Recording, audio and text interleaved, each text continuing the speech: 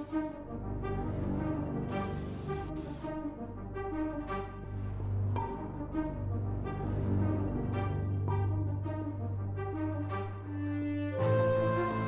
I have a question for you. Are you hanging up your stocking on the wall? It is, after all, the time that every Santa has a ball. Good day to you, and welcome to the festive edition of the Monkey See, Monkey Review podcast. I, as always, am your host, Scott, and I'm going to be guiding you through this winter wonderland of movies.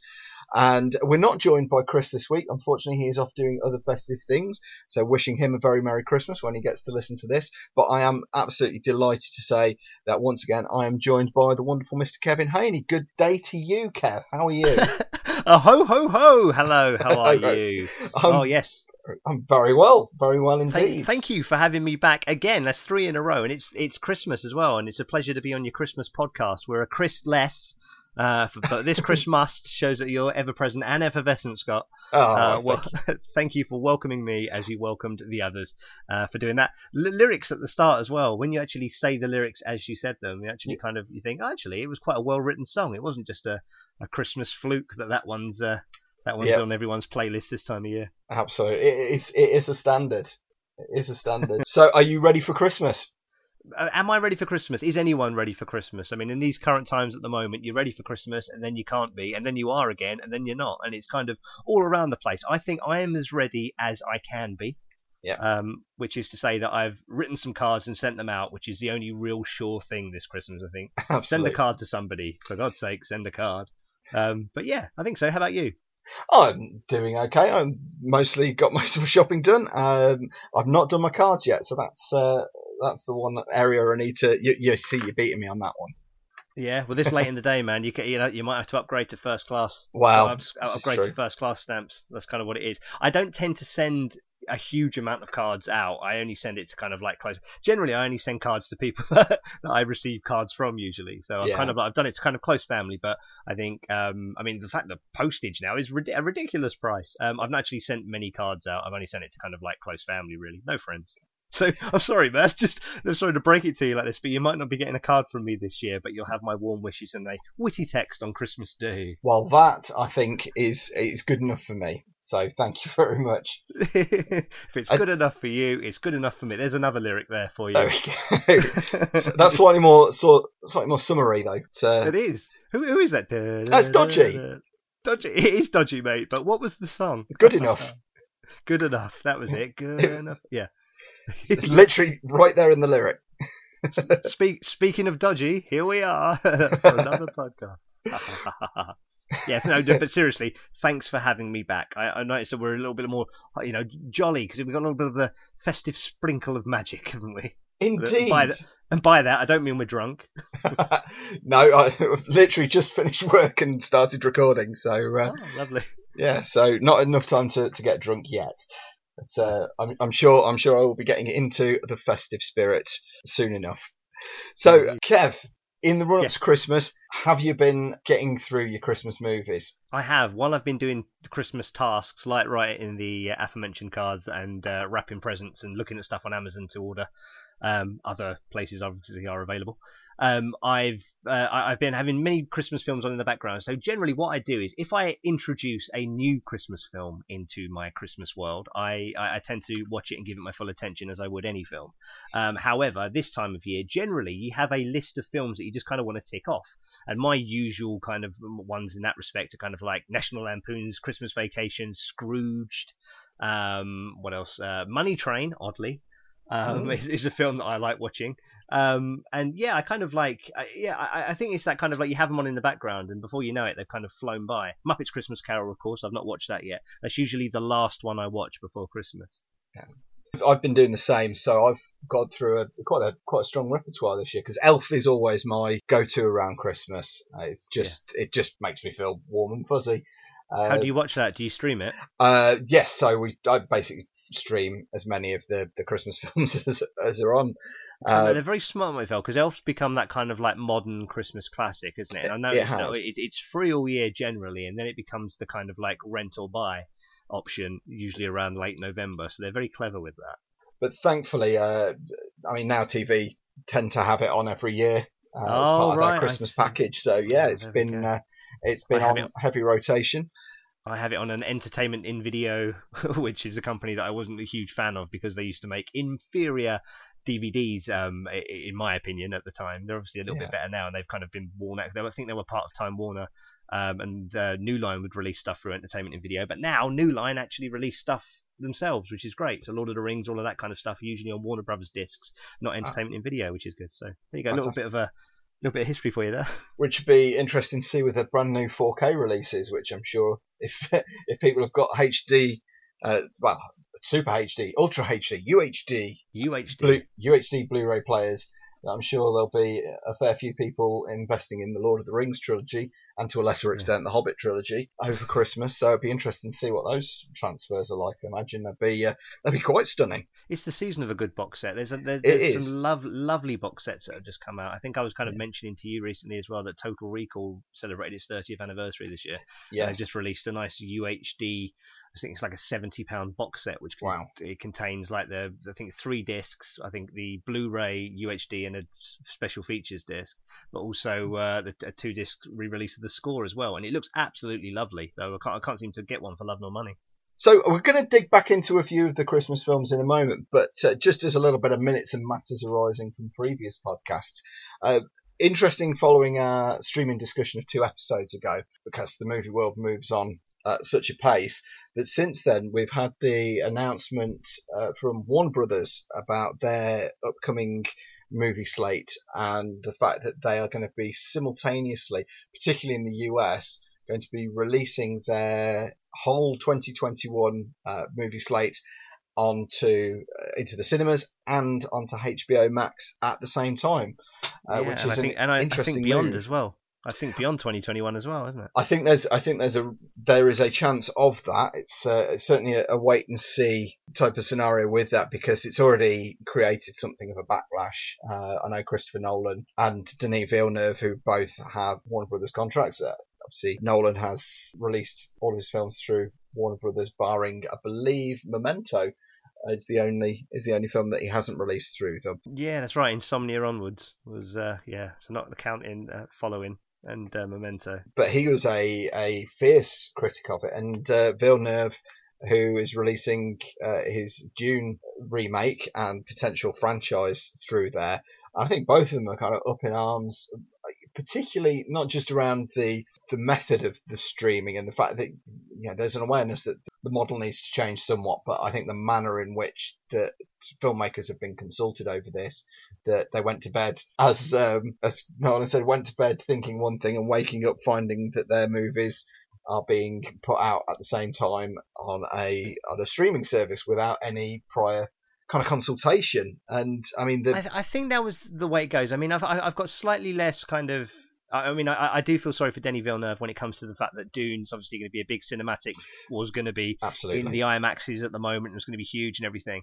And obviously there was a lot resting on that. That's now next October, isn't it? It is. But I think Nolan, especially, really, to be fair, they backed him and they went full throttle with the release in the summer, which didn't quite work out. But he can't say that he's not they've not backed him and tried it. Absolutely. And I think there's a lot of criticism about Warner Brothers from a lot of people. As soon as this was announced, there were a lot of my friends that were kind of like, this is outrageous. How can they do that? But if you actually sit down and go through it, Warner Brothers are a big studio, if not one of the biggest studios.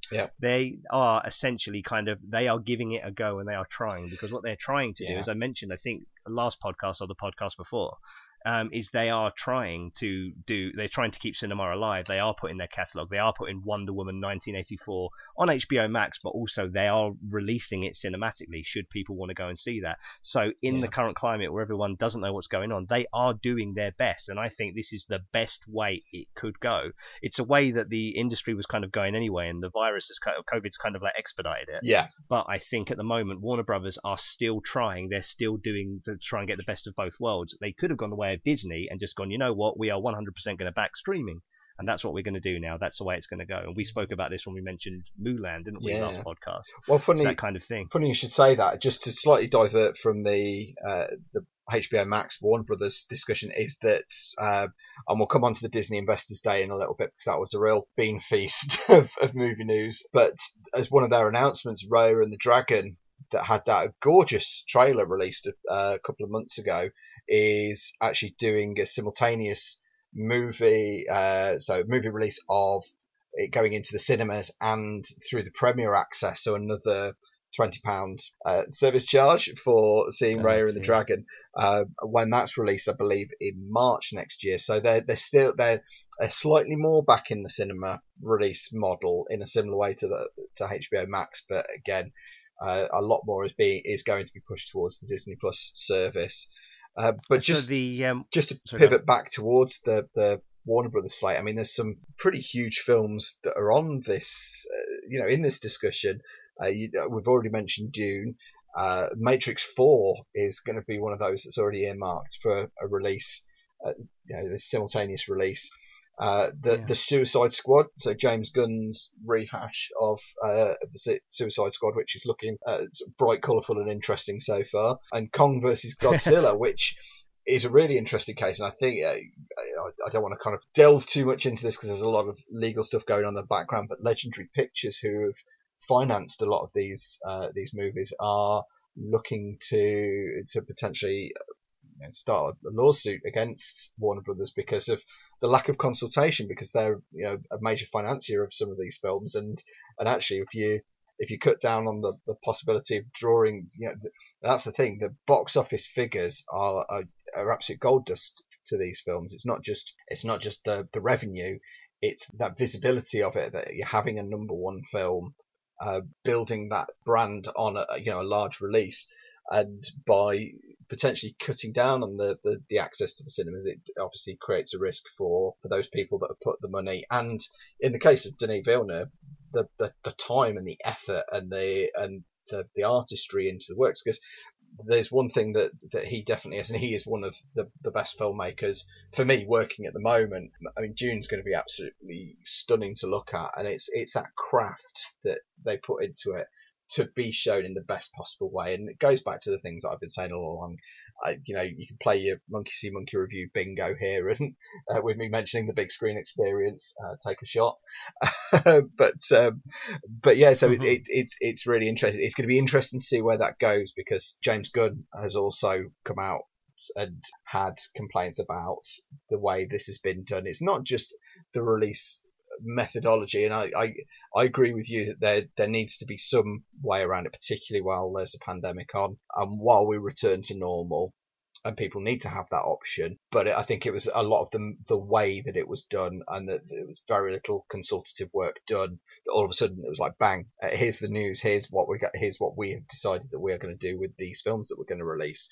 I think they were stuck between a bit of a rock and a hard place, because with something like this, with a move so bold, it had to be an all or nothing. And I think if they'd have gone into consultation with some of arguably the most powerful filmmakers in Hollywood, it would have been strung out, it would have gone on, and it would have underwritten, it would have undermined the films that were going straight to streaming. If other films weren't, it would have confused the move, all of that stuff. And the fact that they are the lead financiers of most of these films, they were well contractually within their rights to do this, no matter whatever blowback they get now. And I think had they not have done it that way, what they would have done is they would have gone to Nolan, they would have gone to Villeneuve, they would have been up in arms. And I think it would have been better for them, or it is better for them, probably relationship wise, to say we didn't consult and we decided to do it, rather than we consulted, you didn't want it, and we still did it. No, absolutely. Yeah. So I'm kind of like, in a weird way, I'm kind of like defending Warner in this respect, because I can't have seen another, without it just being a whole kind of like 6 months of litigious nonsense going backwards and forwards about it, where ultimately this could have been the result anyway. I am 100% behind Nolan. I completely agree with his ethos and how things are when it comes to cinema and film and preservation and the big screen experience and all of that kind of stuff. And I think he has had more than a kind of a fair crack at that this year. And it just shows that it's not, the current climate isn't viable for this kind of release. No. I'm hoping it will be at some point in the future, and at the very least Warners are doing their best to keep that end afloat while they're making money from the other end. I think it's also interesting to point out that obviously this move is going to be pretty much solely in the US, but it's an interesting test case, because we're still going to be getting the normal cinema release because we don't have access to HBO Max. Whether they agree a streaming deal with one of the major services, I don't know. Potentially Sky Store, because they're or Amazon, because they charge for their rentals. So it'd be interesting to see, particularly with the whole push towards vaccination, and how quickly we return to normal. But also there's that limited window where these films will release on HBO Max, but only for, I think, a calendar month after at the same time, so they'll only be available for that month. But it would just be interesting to see what impact it has on that box office taking. I think it's become, isn't it, quite aware that this is probably going to go on cinematically anyway. People won't be able to go back to the cinema until at least kind of like early next year, March, April time. Now here's the thing: is some of the big releases next year, I think post Oscar seasons, what would have been, and we should have, or we were, at the time of recording, going to a later Oscar ceremony. I think the Oscar ceremony was going to be kind of like March, April time, to allow other films to be released. But our first major release, postponed from this year, I think, is March, and as Ghostbusters Afterlife, isn't it? So that would be interesting, because that's Sony, who at the moment, big power, have not laid their hand. They haven't played any hand yet. They're still keeping their cards very close to their chest, I think, probably observing what Disney and Warner are doing in that respect. But they, for all intents and purposes, I think, have the biggest release of early next year, don't they? Coming to America, or the Coming to America, that was supposed to be, last podcast we recorded, was going to go straight to Amazon, wasn't it? For this Christmas, is now going to Amazon after its original date, isn't it? Which is also early it's March. 2021. So that'll be around this kind of same time. So the Nostalgia Fest of this year, same with Top Gun. We should have been going to see Top Gun next week, I think, when it was initially postponed.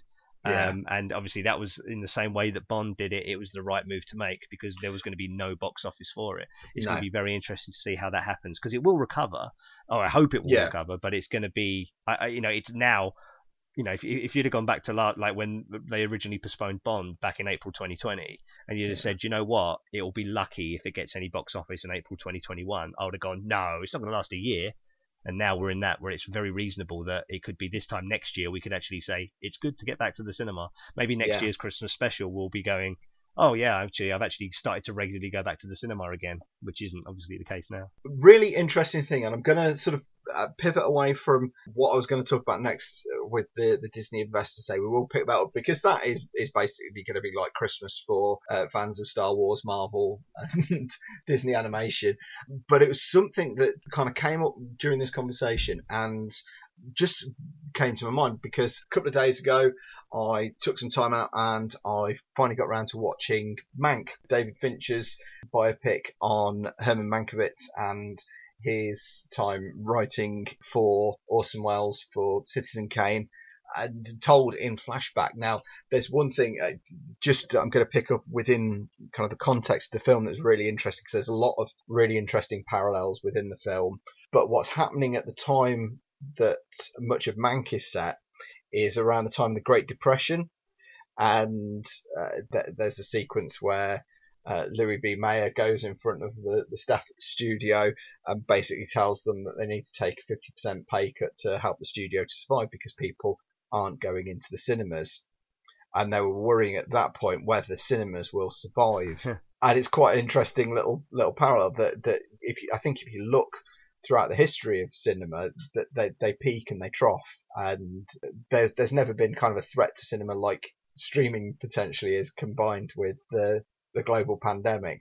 But the fact that these things they are cyclical. And initially they thought that television would wipe cinema out. Well, that's it. But here we are. I mean, talking 90 years on from that point.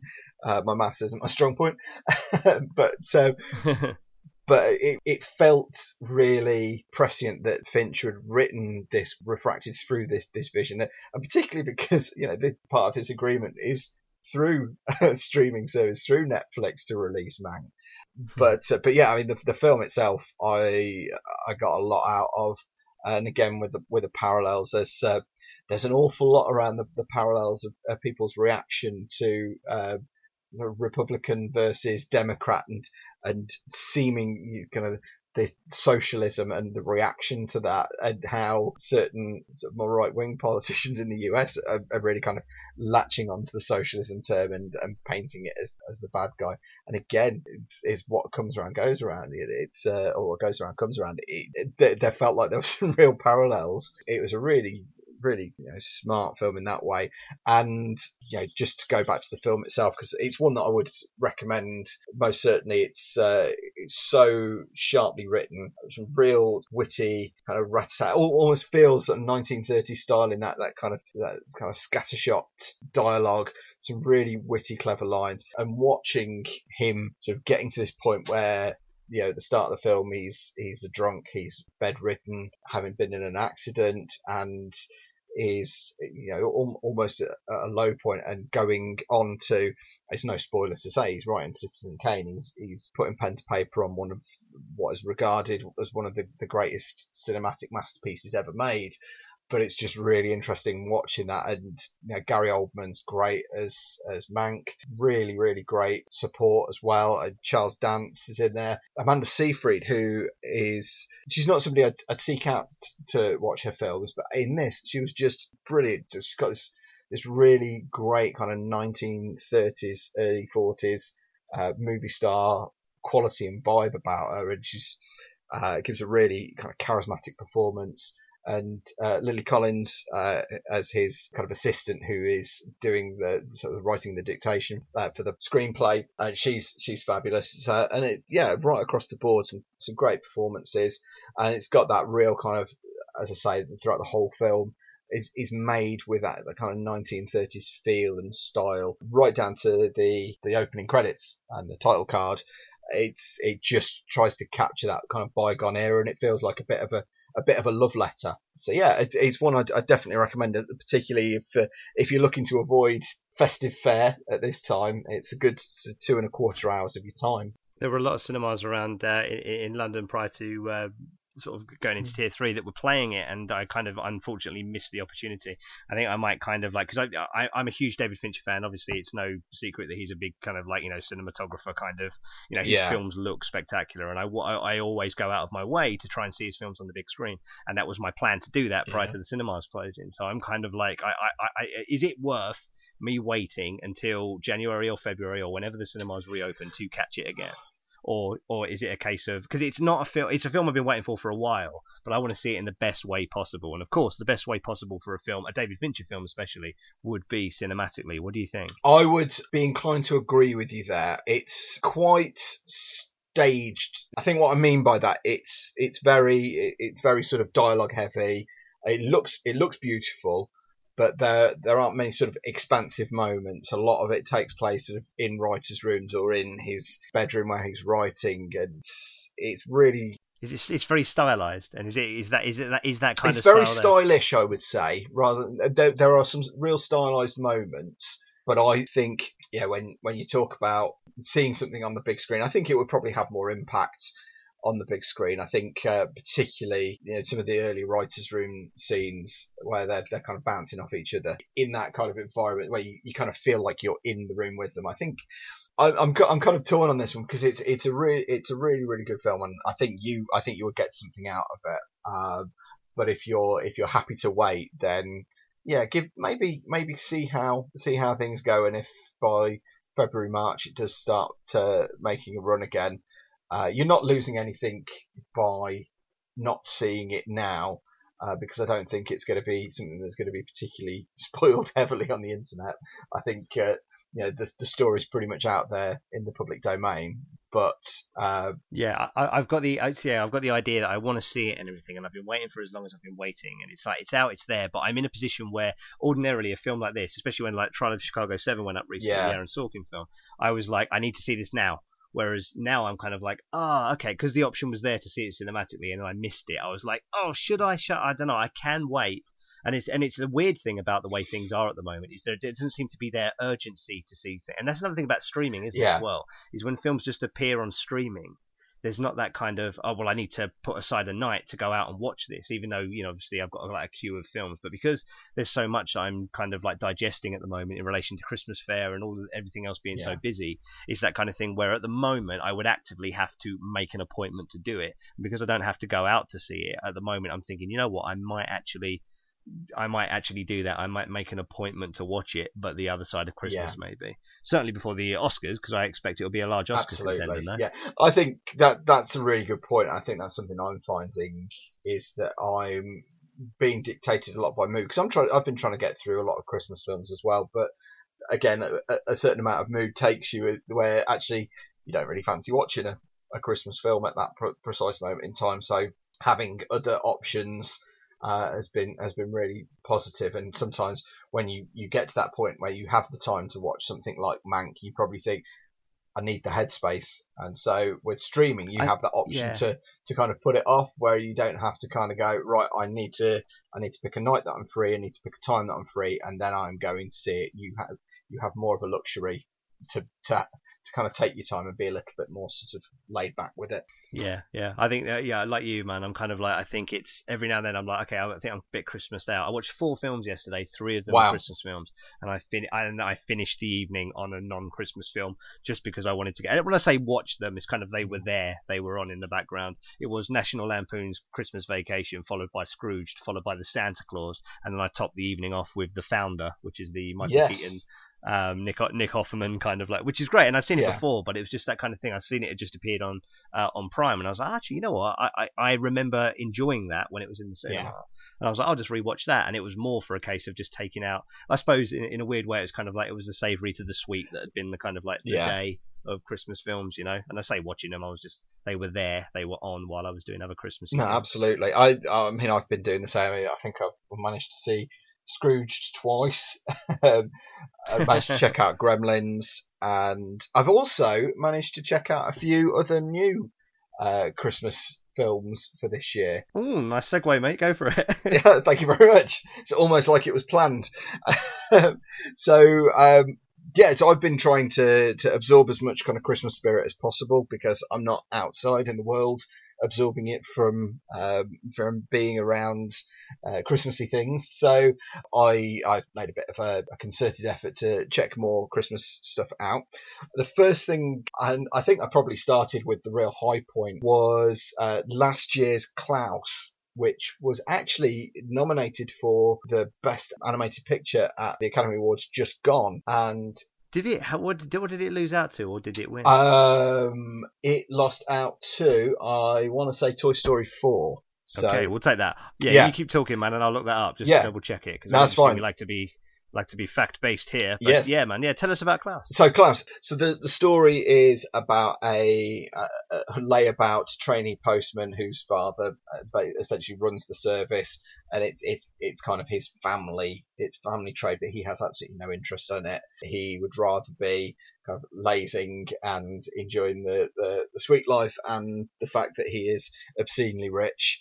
And so it's Jason Schwartzman playing him, and he gets sent out to this far-flung remote village, which is occupied by 2 warring families who are sort of generally known to one lot of dark hair, the other lot are all redheads, and so it's a nice sort of easy visual trick to see who's on what side, and it's a real kind of Hatfield and McCoy's, Montague and Capulets type of thing, that the families have been warring for generations, and he is kind of there, just dropped into this village to attempt to be the new postman, and he has this challenge that he's got to deliver so many letters within this time, or he's going to be cut off from the family. So far, not very Christmassy, but then he happens upon a large, white-bearded woodsman with a real skill for making toys, and befriends him and starts to use his skills and as a toy maker to basically inadvertently start to broker peace within the village. And I will kind of stop there for fear of going too far into the full plot. But so playing the Klaus character is J.K. Simmons. There is a typically attractive and skeptical female interest within there, who's played by Rashida Jones, who we discussed in the last episode, and who is similarly brilliant here. And what a treat it is. It starts out, I mean, it's beautifully animated. It's a hand-drawn animation and absolutely gorgeous to look at. And what really hits is the fact that it's not just good as a family movie. It's that it's got a real wit to it, and particularly Jason Schwartzman and Rashida Jones's delivery, because they're both really great comic actors. There's real kind of sharpness to the script and real humour to it. Joan Cusack is also in there as well as the leader of one of the factions, and she's just typically brilliant in everything. J.K. Simmons has got sort of that great voice and real sort of gravitas to the Klaus character, and it's just lovely. It's such a really sweet, funny, heartfelt. I love using the phrase heartfelt, but in this case, it really does feel that it really plays the sentimentality well without it feeling too cloying. And as I say, more than anything, it's genuinely funny. And I think that's probably been my sort of brand new festive highlight. And I think that's one that I'll probably check out in subsequent years, because it was just lovely. It was just a really good, solid 4-star animated film. Great for the family, and it's really telling, because people that I sort of mentioned it to, they've either seen it and gone, oh my god, yes, isn't it great? And the people that I've recommended it to that have watched it after that point have come back and gone, oh, I can't believe I've missed that. It's a real treat. So that's yeah, I think it was one of the films that kind of like, it was just kind of, I think it was underneath the avalanche of Netflix just putting stuff up. I don't think people really gave it the credit. No. Which is another argument for streaming services, especially Absolutely. Netflix. The content is so thick and fast sometimes that you lose little gems like this. Yeah. You were right. Toy Story 4 did pick up animated film over Klaus in the same year that Missing Link was nominated as well, as well. So there was that. And just to clarify a point I made earlier, 25th of April 2021 is currently the date for the next Academy Awards. Right. Excellent. So look forward to that. And kind of after that point, I mean, I've seen some other sort of nice things. I checked out the Christmas Chronicles 2, which was it was pretty much everything that you expect it was going to be. I tried to remember the Christmas Chronicle. I did watch the Christmas Chronicles 1 when it was initially came on, and I can't remember a thing about it. So I don't know. Am I all right just jumping straight into Christmas Chronicles 2? You are fine jumping straight into Christmas Chronicles 2. So I watched it in company, and within 15 minutes of the film starting, with good humour about us, we pretty much called exactly what was going to happen. It is as predictable as you could possibly get with a film. But here's the point. It may be very, very predictable, very I don't want to say lacking in originality. There are elements of so many different films in there that it feels familiar in lots of different ways, particularly down to the elves feeling like slightly. It felt like they were going for a bit of a Minions vibe with it, Gremlins vibe with it. A little bit of Santa Claus thrown in there, and the story picks up with. So if you've seen the first Christmas Chronicles, that the two central kids, their father has recently died, and their mum's going to be looking after them on her own. She has now met a new husband played by Tyrese Gibson, who's just likeable enough in it, who has a son of his own. And seeing as though the older lad from the first film is slightly too old, we send the younger sort of stepbrother and the girl Katie off on their own little adventure.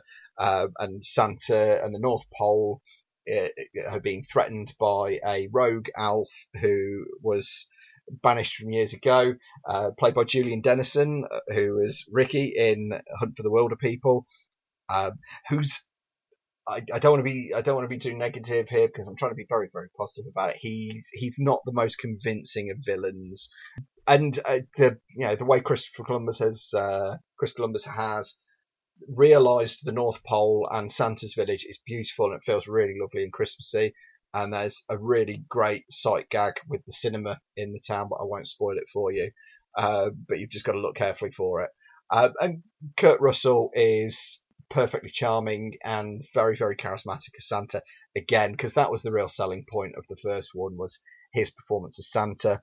It's nice having the little gimmick of Goldie Hawn playing Santa's wife, and she's likable enough. She's on all the publicity. She got a good presence in the film, or is she just kind of? She's got a nice presence in the film. I think Kurt Russell owns it. That it's his role. Just as a little side point, I was speaking with a few old college friends a little while ago, and a few of the ladies had watched it, and all of them confessed to having something of a crush on Santa, as played by Kurt Russell. So he does rock a fine beard.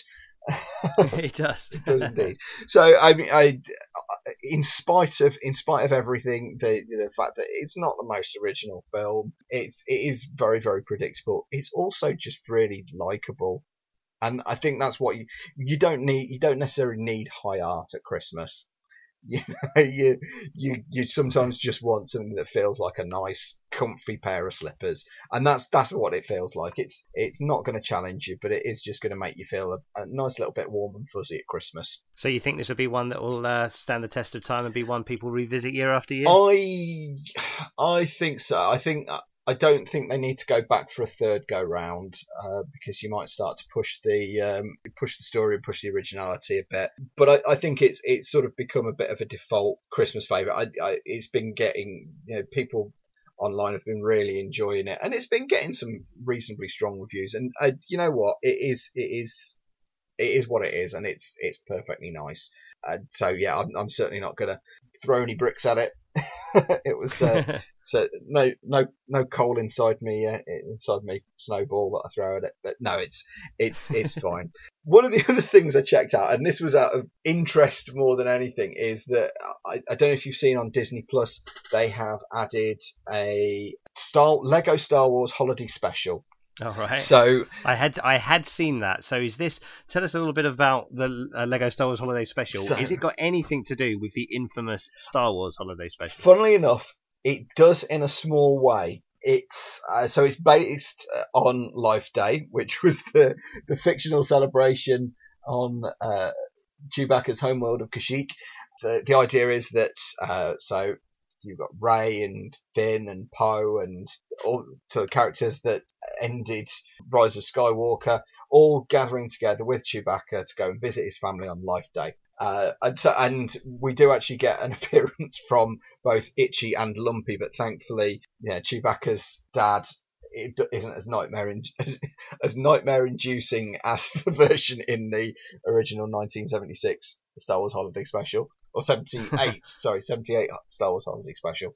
What follows is it's a bit of a time-travelling sort of jumping adventure as Rey attempts to learn how to become a better Jedi Master, because in quite an interesting little bit, which could end up becoming canon, is that she's sensing that Finn is force sensitive and trying to train him to be a Jedi, which I think is something that could have been explored better in the films. But so what happens is she basically starts intersecting with lots of different moments from throughout the previous Star Wars films, and I'd seen that it got some really positive reviews, so I thought I'd check it out. And again, a certain amount of morbid curiosity because I obviously remember me and you watching the Star Wars Holiday Special, the 1978 version, and 15 minutes in it was funny.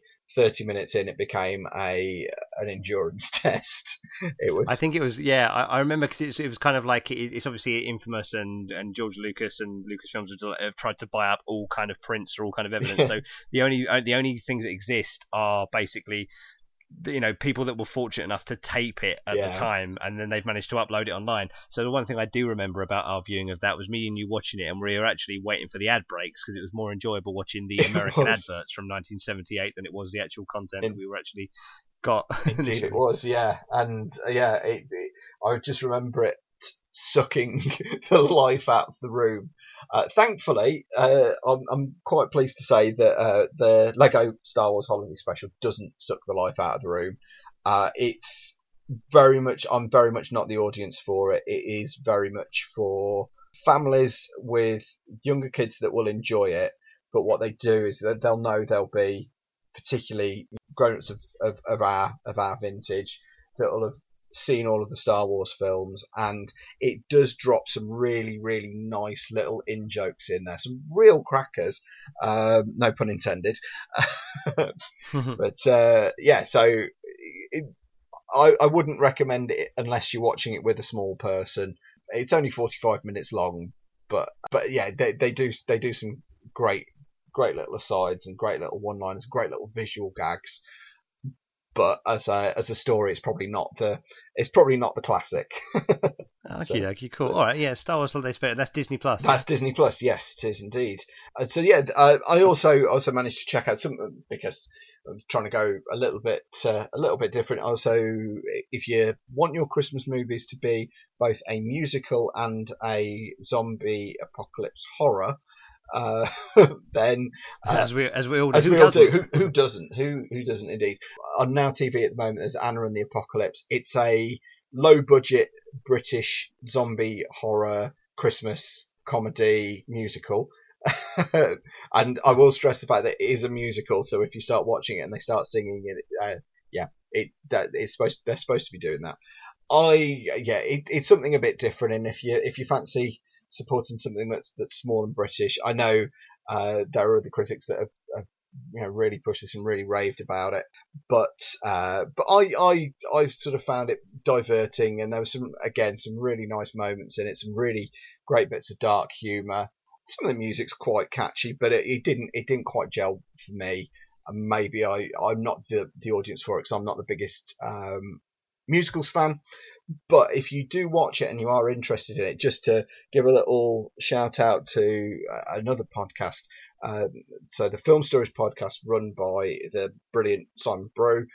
He does a sort of weekly podcast talking about two different films, and he, in the episode from a couple of weeks ago, talks about Anna and the Apocalypse, and there's a really lovely story behind it. So if you enjoy Anna and the Apocalypse and you want to find out a bit more, check out the Film Stories podcast anyway, because I think me and Kev will both tell you it's really good. Indeed, yeah, I like Film Stories. It's always there every Monday. Pops into my inbox and I'm loving it. Usually my first commute of the week, and it's gone. It's a shame. That's it. So have you seen anything brand new and Christmassy this year? Brand new and Christmassy. Well, sticking on the Disney Plus vibe, I know you've seen it as well. I want to talk about Noelle. And I say Noelle, so this is Anna Kendrick. It's a Mark Lawrence directed Anna Kendrick, Shirley MacLaine and Bill Hader movie. Basically, it's a case of Kris Kringle, Santa Claus. He has two kids. One of them is Bill Hader and one of them is Anna Kendrick. And essentially one of them is going to take over as Santa Claus. And I say one of them, it's going to be Bill Hader. Except Bill Hader doesn't want to take over as Santa Claus.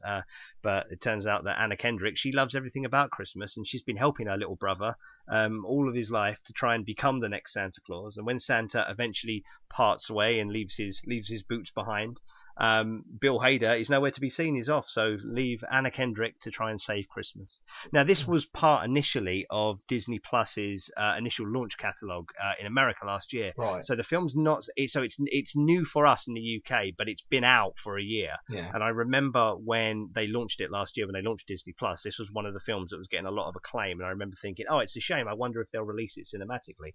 We didn't get it released cinematically, so we had to wait a year for it. And I'm glad we did, because this, and just a nod to another Disney Plus movie that I did watch called Godmothered, which is kind of like their Christmas offering both in the United States and Disney Plus worldwide this year. I would say that Noelle is, because you can tell that it was a launch catalogue content, because it's a lot better than a lot of the stuff that Disney Plus have released live action and Christmassy recently. Yeah. So I would say this is a film. It's not only a great Christmas film; it's a great film. Oh. It's witty, it's funny, the performances are great, and I enjoyed it very much. And I wasn't expecting much from it, especially following straight on from Godmothered, which I had given my full attention to because it was the first time I was watching it. Obviously, it's a Christmas film, but I could have happily wrapped my presents to that and probably enjoyed it more.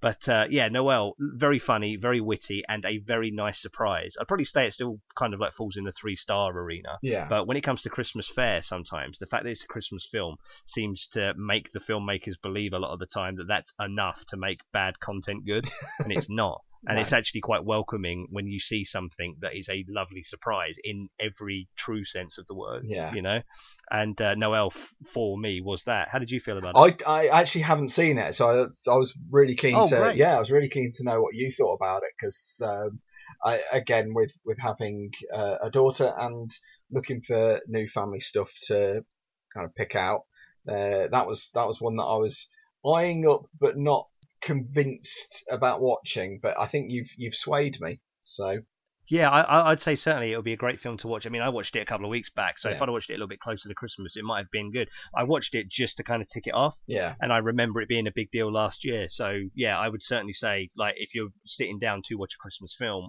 especially as a family, then yeah, you could do a lot worse than this one. So I'd say go for this. This could be a Christmas classic in years to come. yes, absolutely. And speaking of Christmas classics, I'm very, very excited that this year on Christmas Eve we are planning to have my daughter's first viewing of one of the greatest Christmas movies ever made, Die Hard. It is a Christmas movie. Oh. So yeah, we're very much looking forward to that. Speaking of original content on Disney Plus, and I alluded to this earlier in the podcast, is just this past weekend, Disney held what was called their Investors Day, and I don't think I've seen a content dump from one studio as comprehensive as this as I think I have ever seen. Now, you've not seen a lot of this news, have you, Kev? No, I've not. I mean, it's that kind of thing where the bits and bobs that I have seen have come through other means. So Yeah. I haven't actively seeked this out, but I've seen things on channels. But yeah, I look forward to you kind of letting me know more. Okay, so I mean, there's too much to kind of bring into one discussion around it, because there is literally so much to talk about.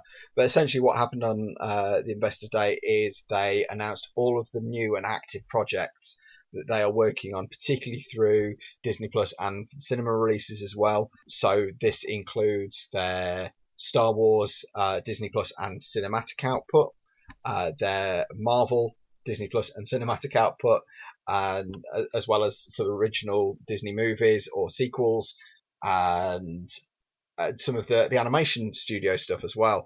I haven't been able to lay my fingers on too much of the animation stuff at the moment, other than the news about Raya and the Dragon earlier. I know there are going to be some fairly big new series coming up, but what's really been interesting is some of the things that have come out of, particularly for me, because I do enjoy Star Wars and I do enjoy the MCU, is some of the live projects are really interesting, and some of the new things that came out. I think the highlight for me on the Star Wars side was the announcement that Wonder Woman's Patty Jenkins is doing a Rogue Squadron movie, which is it's basically going to be like Top Gun in X-Wings by the looks of it. She did a little announcement teaser for it, and which ended with her donning a Rebel flight suit and walking towards an X-wing on an Air Force base to take off. So that could be really interesting, because I mean, she's done such a great job with Wonder Woman movies, and the idea of having Rogue Squadron and lots of amazing space battles could be absolutely fascinating. Interestingly, that with there being rumours of it for years, that finally there is definitely going to be the Obi-Wan series on Disney Plus. With right, long time coming. Yeah, long time coming, with Ewan McGregor reprising his role. And what was very interesting, and this will either get a positive or negative reaction depending on how you feel about the prequels, but Hayden Christensen is returning in the Darth Vader role. Right, okay. Yeah. And there's also going to be a Donald Glover starring Lando Calrissian series. Lovely. Which could be great fun, because he was one of the highlights of what I don't think was it wasn't a fantastic movie, but it was certainly a passable, enjoyable time with Solo. It was good fun, I guess. But yeah, and for those of you that are watching The Mandalorian at the moment, there is going to be an Ahsoka spin-off. She's a Jedi character from, I believe, Rebels and the Clone Wars, and now The Mandalorian.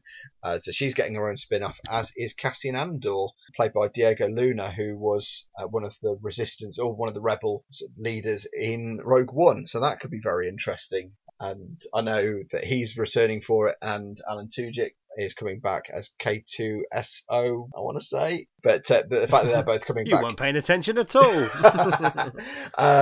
So that'll be a prequel series for him leading up to the events of Rogue One. So that could be really interesting as well.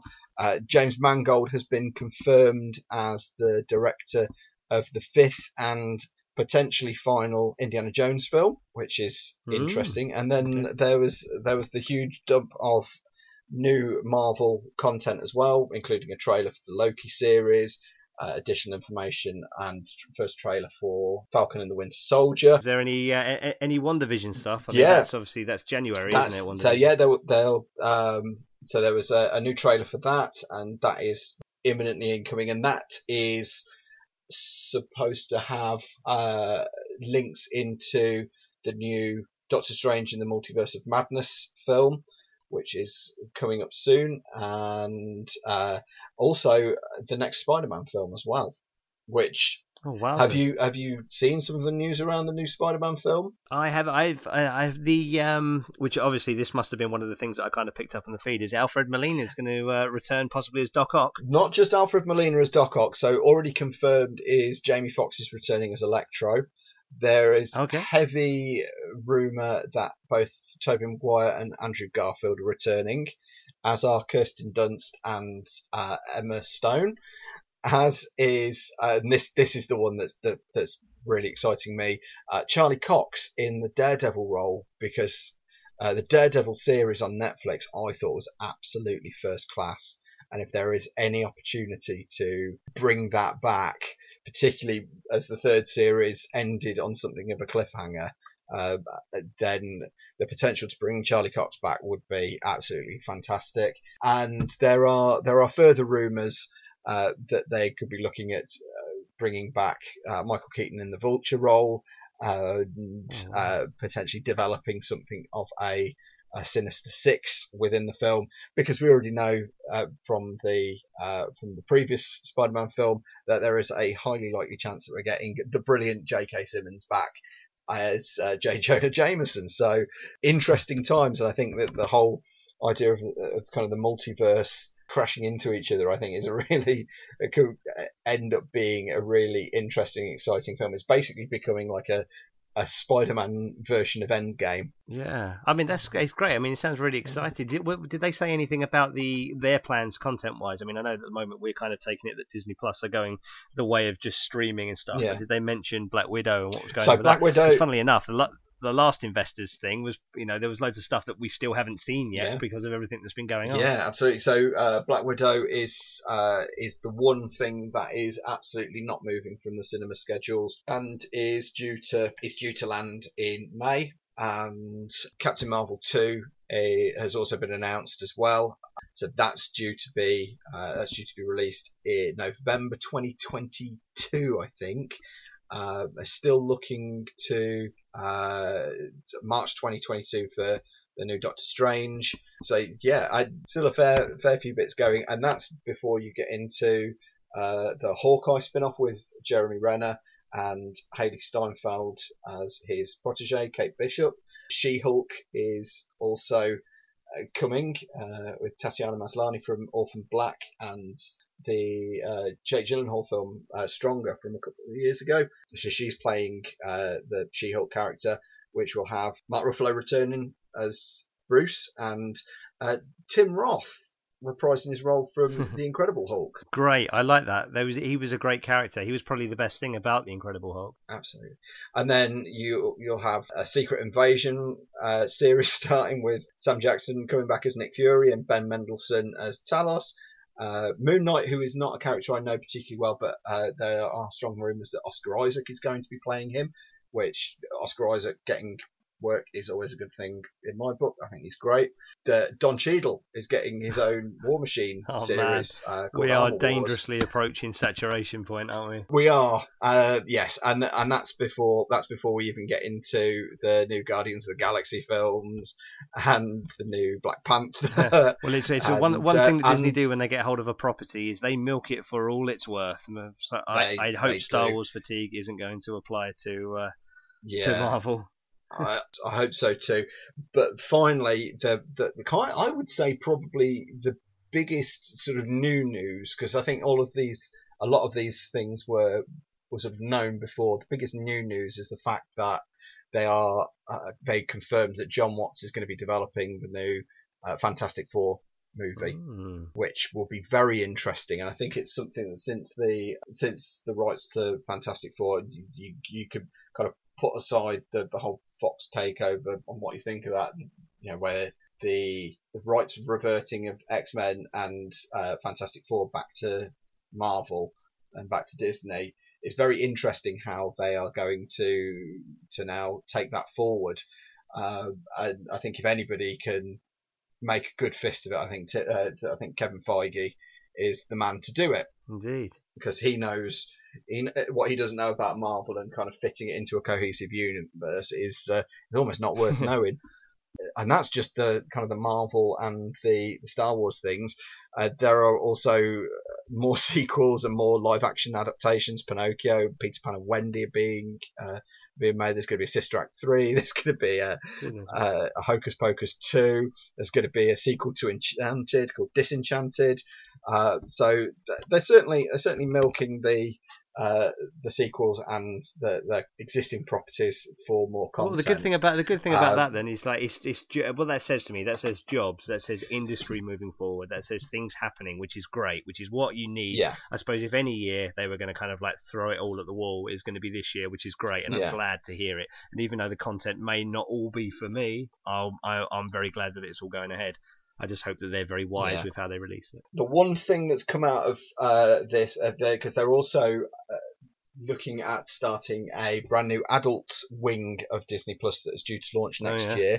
What is likely to be happening as a result, basically that's going to be all of your Logans and your Alien films and your Die Hards being able to be accessed via the Disney Plus platform. Wow, that's a really big deal, isn't it? So I wonder if that means that if they'll lift all of the kind of edited stuff that they've got on the platform currently, that's been kind of edited for content or tweaked or CG'd and stuff. I wonder if they'll kind of whack that onto the platform uncut as well. That'd be interesting. Potentially, I think it's going to be in sort of a parental locked area, so young eyes can't look at it, but it obviously opens up a whole new area.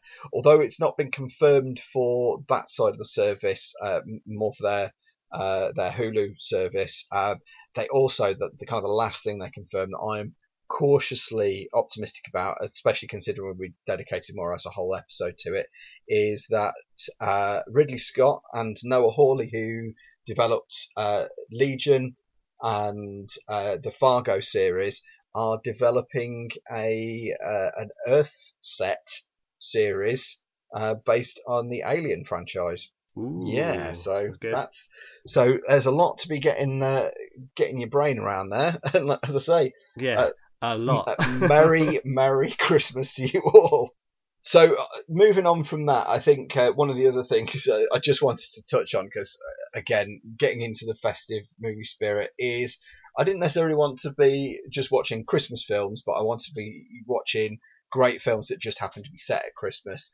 And Kev, who's your go-to guy for great movies set at Christmas? Well, mate, I'm dreaming of a Shane Black Christmas. That's the thing, really. Just Shane like the Black, ones I used to know. Like the ones I used to know. Yeah, funnily enough, the ones we used to know. The growing up in the 80s, early 90s, there was that kind of thing where you'd watch your Lethal Weapons and stuff like that, and you kind of be like, oh, okay, well, this is weird, isn't it? I mean, even Die Hard, which obviously wasn't a Shane Black written screenplay, but there's that kind of thing where you've got that thing where an action film, something takes place at Christmas, and it kind of puts this weird kind of, there's something kind of like quite maniacal and actually can be quite disturbing about Christmas, that dark element. Yeah. I remember going to a Q&A with Shane Black when Kiss Kiss Bang Bang came out, and then they asked him straight out. They said, well, it's obviously no strange, it's no secret that you love setting your films at Christmas. What is it? And he says, I love setting my films at Christmas, and I love setting them at Christmas, particularly in Los Angeles, because Christmas in Los Angeles makes a promise that it breaks every year. And I thought, okay, well, that's kind of like a really weird way to look at it. it's what it is there's something about Christmas that kind of heightens things and makes it a Yeah. little bit more disturbing, and while not every Shane Black film is set at Christmas, many Shane Black films that aren't set at Christmas usually reference Christmas. I mean, Yeah. you talked recently about watching The Nice Guys, Yeah. and the whole Nice Guys isn't set at Christmas at all, and then right at the very end they put a Christmas nod in. Yeah, He loves absolutely. the kind of the Christmas trees that are kind of like there but on Hollywood Boulevard, so it's all hot. Yeah. And, the fact that people aren't walking around wearing scarves and gloves or anything like that in most of his films that are kind of set in LA. Yeah. But then on the flip side to that, you have got his films like The Long Kiss Goodnight, which I watched recently as well. As did another I. another Shane Black penned film as well, and that's great too because you've got that element. So yeah, I think Shane Black and Christmas go together like mulled wine and mulled cider. I don't know. That was a Yeah, basically mulled wine and cookies. Intoxicating. Yes, yeah, intoxicating. Yeah. I did see a bit of a quote while I was sort of researching for the episode. Again, looking into the whole Christmas thing and Shane Black's inspiration behind it is he said in an interview with Den of Geek that lonely people at Christmas tend to be lonelier and they take stock of their lives. And actually, you kind of drop that thought in there, and then you consider his films, particularly the ones he's written and the ones that he's directed, is that Long Kiss Goodnight, Charlie Baltimore character's she's isolated because she has no memory of her her past, that she's just got this new life. Iron Man 3, which is another one that Christmas set, Shane Black written, directed, and again I know this is a really divisive one. I found it once again just to be a ton of fun. It is just a really, really fun film. And again, Tony's kind of isolated by, first of all, not having the suit and his reaction to the events of the previous films, and kind of being cut adrift. So, same with Kiss Kiss Bang Bang. Absolutely. You've got Robert Downey Jr.'s kind of character there. He's kind of like he can't see his kids. He's kind of missing his family, and he's isolated in that kind of sense. Yeah. There's great, and then obviously you've got Lethal Weapon. You've got the Martin Riggs character, who's kind of like has got PTSD and has got that kind of element of coming back from Nam and the war and all of that kind of stuff too. So yeah, he certainly does like those characters, and I suppose the fact that it is Christmas, you're right, it does. It kind of makes the lonely seem lonelier. Yeah. So well, and again, it works. It kind of spins itself out with. Nice Guys as well, that both of the the Holland March characters and the Jackson Healy, they're both essentially lone wolves. I know, Holland's got his daughter, but they're two guys that kind of sort of find each other and actually begin to start working well together. And I think I absolutely love the Nice Guys. It's such a I put it on a day that I definitely needed a bit of cheering up, and it always makes me laugh. There are so many brilliant moments in it. Yeah, I think there's a lot to be found in Shane Black films around this time of year, Definitely. and I find myself kind of like the must watch, like your Long Kiss Goodnight, your Kiss Kiss Bang Bang, stuff like that. I found them as traditional as as my Scrooged and Elf viewings, so it's that kind of thing. Shane Black, the darker side of Christmas, but Christmas nonetheless. Definitely. It's certainly good. So certainly the last two in the last kind of week and a half that so I've gone through the back catalogue. The last two I watched were Iron Man 3 and Kiss Kiss Bang Bang, and it really, really hits home that if you want anybody delivering a Shane Black script, it's Robert Downey Jr. I mean, the way he uses, because Shane Black's dialogue is, generally super sharp, and Robert Downey Jr.'s delivery is just so good in both films. The way he can kind of turn the phrase is brilliant, and two great roles, and opposite ends almost of his stardom. That Kiss Kiss Bang Bang almost sort of felt like the start of the Robert Downey Jr. renaissance, and Iron Man 3, because it was huge, is one of the pinnacles of his career, in the fact that Shane Black's been able to kind of meet him at these two stages of his career, and both performances are as good as the other. I think I do have a slight preference for Kiss Kiss Bang Bang, because I just think it's, again, like, I think that and The Nice Guys go really well together as a nice sort of neo-noir comedy buddy thriller. He does seem very. The funny thing about Kiss Kiss, like I say, yeah, Kiss Kiss Bang Bang, but I'm talking about Long Kiss Goodnight. Going through that, I remember again, particularly watching the Shane Black Q&A when he said that he believes Gina Davis, in his eyes, was kind of quite miscast in Kiss Kiss Bang Bang, but he thinks Sam Jackson can do his dialogue with like the best of them. And I think there's not a single person I think that would doubt that Samuel L. Jackson is the guy to deliver even the worst dialogue in such a fascinating way. But the little girl in Long Kiss Goodnight, the one that plays Caitlin, Yvonne Zimmer is her real name. She actually was in Iron Man 3 as well. She kind of put her in that. So it's kind of, I was watching her because I was watching the kid and I was looking at her and I was thinking, what has she done? So I looked her up on IMDb and I noticed she's got this little string of things, but a lot of it is kind of like Shane Black getting her in to kind of like, you know, so I think he's very, he's got a kind of a crew, isn't he, this Shane Black, that people he likes to use and people that he believes are, you know, good assets. Almost like Tarantino, I suppose, in that way. It's kind of like he'll use these kind of people, people that maybe haven't worked for a while, he'll get them in and help them and everything like that. And it's always good, but everyone he gets in the film always seems so well cast and so engaged, you know, but obviously a lot of that's dialogue. I suppose if I was in a Shane Black film doing his dialogue, I might look great too. Yeah, I think that's a really good point as well, that so particularly Iron Man 3 and in The Nice Guys, that he's worked with kids and, you know, actually giving kids good roles, because he has those, doesn't he? He always has the kid. He writes kids, oddly, he writes smart talking kids well. Some might argue he writes smart talking kids better than he writes female characters. Because you know, but if you look at the Last Boy Scout, the kid in that is ultimately the one that kind of saves the day, gets them out of a fix. In Nice Guys, the kid ultimately gets them out of a fix. And she's great, you know. Yeah, in Kiss Kiss Bang Bang, not Kiss Kiss Bang Bang, in Long Kiss Goodnight, the kid gets them out of a fix, and that's kind of what it is as well. And I think he sees them as kind of little guardian angels, because there's like the fact that things are set at Christmas, there's an innocence to the children as well. They see things. If you've got this horrible, sordid world, which is usually kind of like almost like sort of like a noir-y kind of like, you know, detective thriller kind of thing as well, but you throw a kid into that, they see it from their point of view, where they see it from a very innocent point of view, and they can see things that the main protagonists can't. So that's great. Also, a little shout out there for Ty Simpkins as well, who plays Harley in Iron Man 3, because again, the interplay between him and Tony Stark again is really good, and it's lovely because he recast him for a very, very small role right at the beginning of The Nice Guys. So the kid that finds Misty Mountains is him. It's the same. It's the same lad. So again, like you say, he writes kids really, really well. So if you're looking for an alternative recommendation for your Christmas movies, we can't recommend a Shane Black Christmas enough. So just to rattle through those, we've talked about Lethal Weapon, which again is classic. Iron Man 3, which is available on Disney Plus. Nice Guys, which is knocking around most of the streaming services. It tends to be particularly Prime and Netflix. I really, really cannot recommend that enough, because it didn't do the business it could have and should have done at the box office. It is genuinely funny.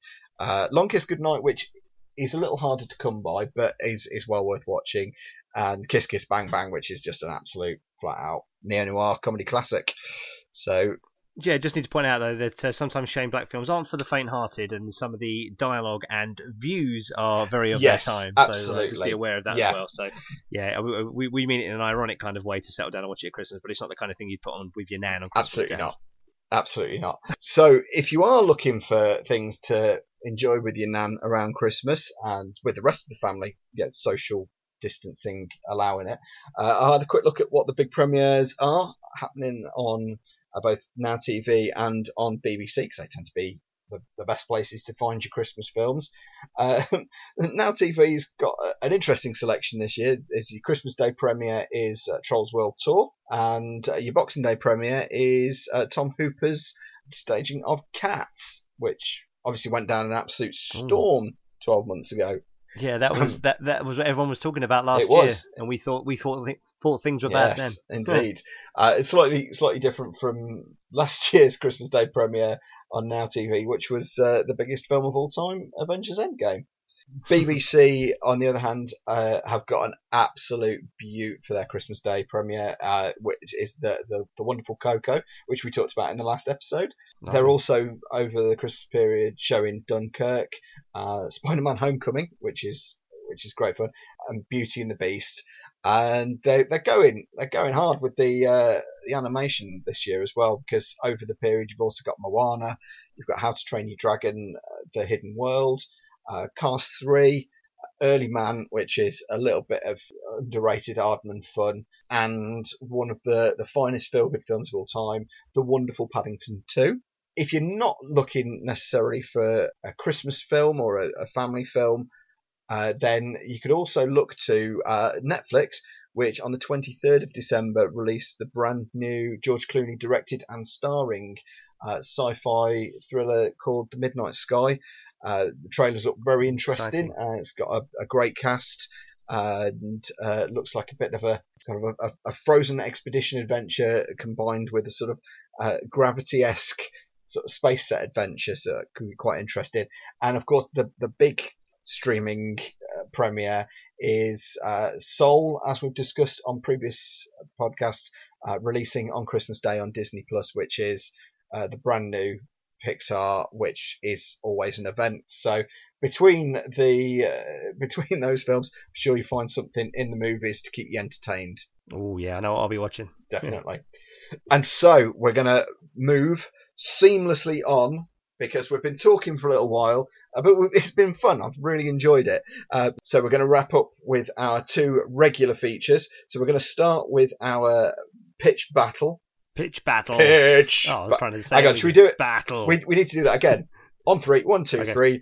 Pitch battle. There we go. You see, without Chris here to tie it all together, I know. we fall to pieces. So we have gone for a festive pitch battle this time, and thanks to an old friend of both Kevin and mine's, Donna Spaniel, she has provided us with our actor, our item, and our genre. So Kevin. Oh, lovely. Hello, Donna. And we miss you very much, and we can't wait to see you again.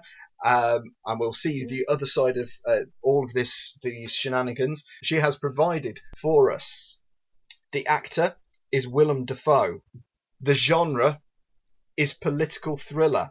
Right. And the item is a cassette of crappy Christmas songs. Crappy Christmas. So we're going to go away and prepare our pitches. We will see you in about 2 seconds. Okay, Kev, we're back. Yes, indeed. Whew, that was a quick 5 minutes. Whoosh.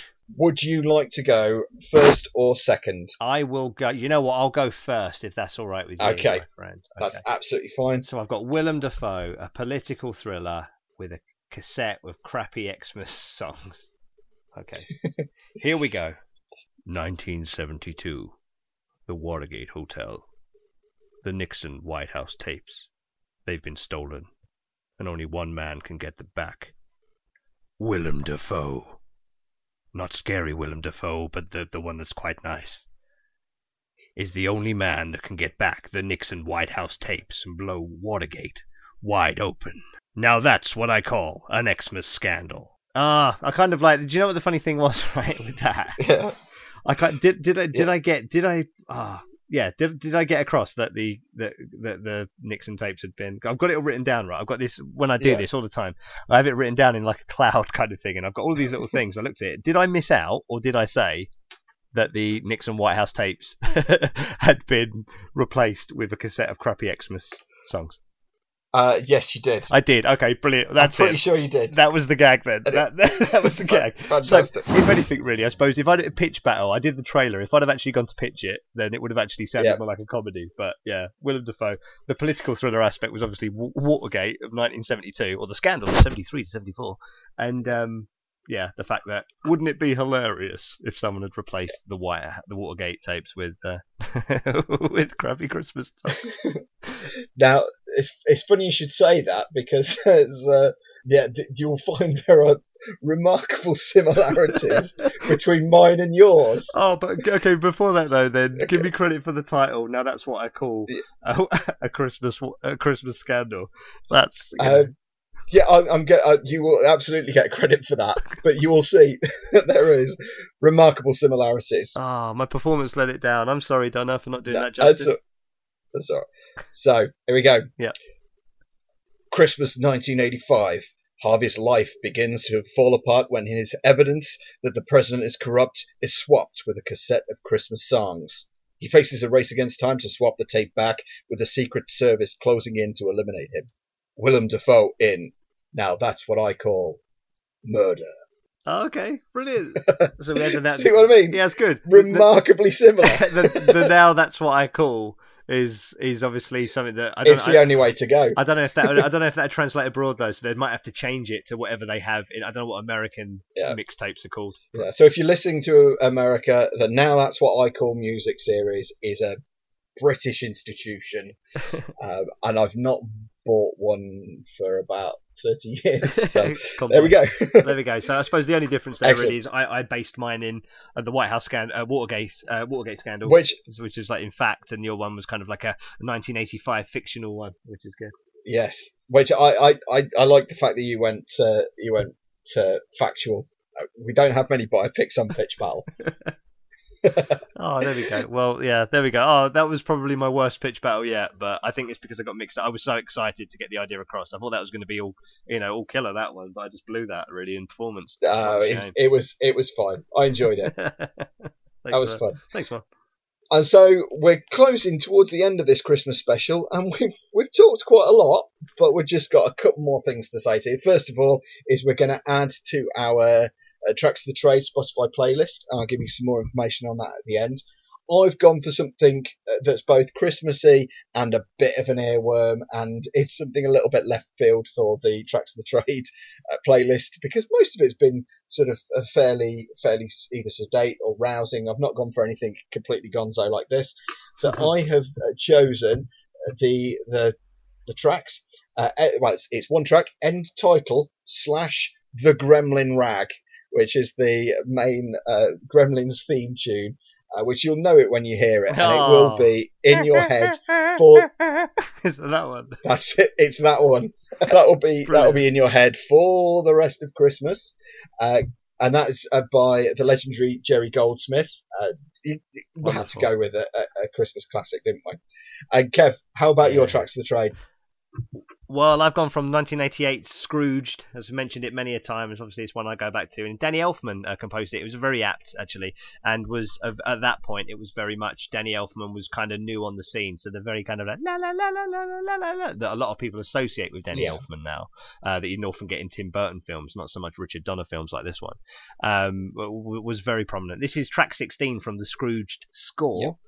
Which I think I'm hoping will be on Spotify. It's called Showtime at IBC, and this is if you think about the film when it's all kind of like things are starting to all come together. He's just met the ghost of Christmas present. He's about to meet the ghost of Christmas future, and he's staring out the window. He's got himself a whiskey. It's all coming to a head. The broadcast is about to start. It's brilliant, and it's such a great, cool, kind of twisted piece of almost sort of comedy but drama as well. It's probably the most dramatic that part of the film goes, and you feel like there's a real sense of tension there, and the score enhances that. So Showtime at IBC from Scrooged by Danny Elfman, track 16. Fantastic. That's a really, really great choice. And I think, I could be wrong, but I think that might be the Danny Elfman's first appearance on Tracks of the Trade, which I think is something we might need to remedy in the future. Indeed, yeah.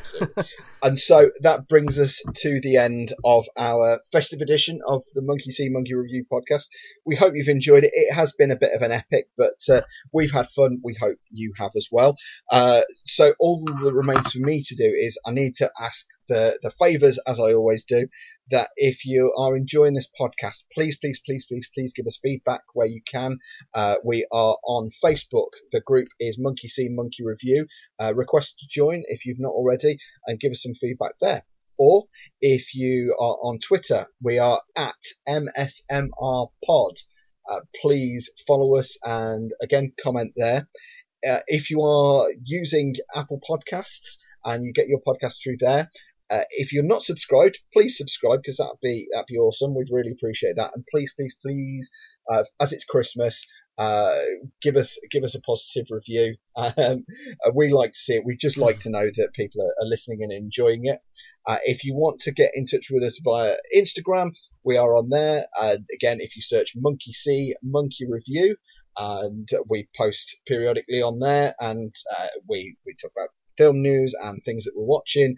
And if you want to email us, we are at msmrpod@gmail.com. And finally, in a really lovely little surprise for me, is I always thought that the two ways to get hold of us were via the Spotify app by searching Monkey See Monkey Review the podcast, which is also where Tracks of the Trade is. Again, search Tracks of the Trade on Spotify and you'll find it on there. But we're also now on Google Podcasts, which I didn't know until I went searching for it the other day. So if you don't have access to Apple Podcasts and you want to find a way of getting to listen to Monkey See Monkey Review, then via your Android phone you can get us through Google Podcasts. That pretty much wraps it up. I think I just want to leave everybody with a little bit of a final thought, a little bit of a Christmas message, because we've had a hell of a year, haven't we, Kev? We have indeed, yeah. It's been a hell of a year. Not just us. I think everybody can say that this is probably a year that's best in the review. Absolutely, and that was the royal we. That was you guys listening. So look after yourselves. Kev, thank you so much for joining us again, and we hope to welcome you back again in the very, very near future. And a very Merry Christmas to you. And Thank you very much. Thanks for having me, and thanks for Chris for letting me step in. And yes, big Merry Christmas to everybody from me. Thank you.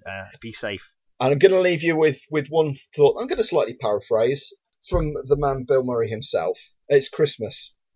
It's the one time of the year when we all act a little nicer. We smile a little easier and we cheer a little more. And for a couple of hours out of the whole year, we're the people that we always hoped we would be. It's a miracle. Have a very Merry Christmas.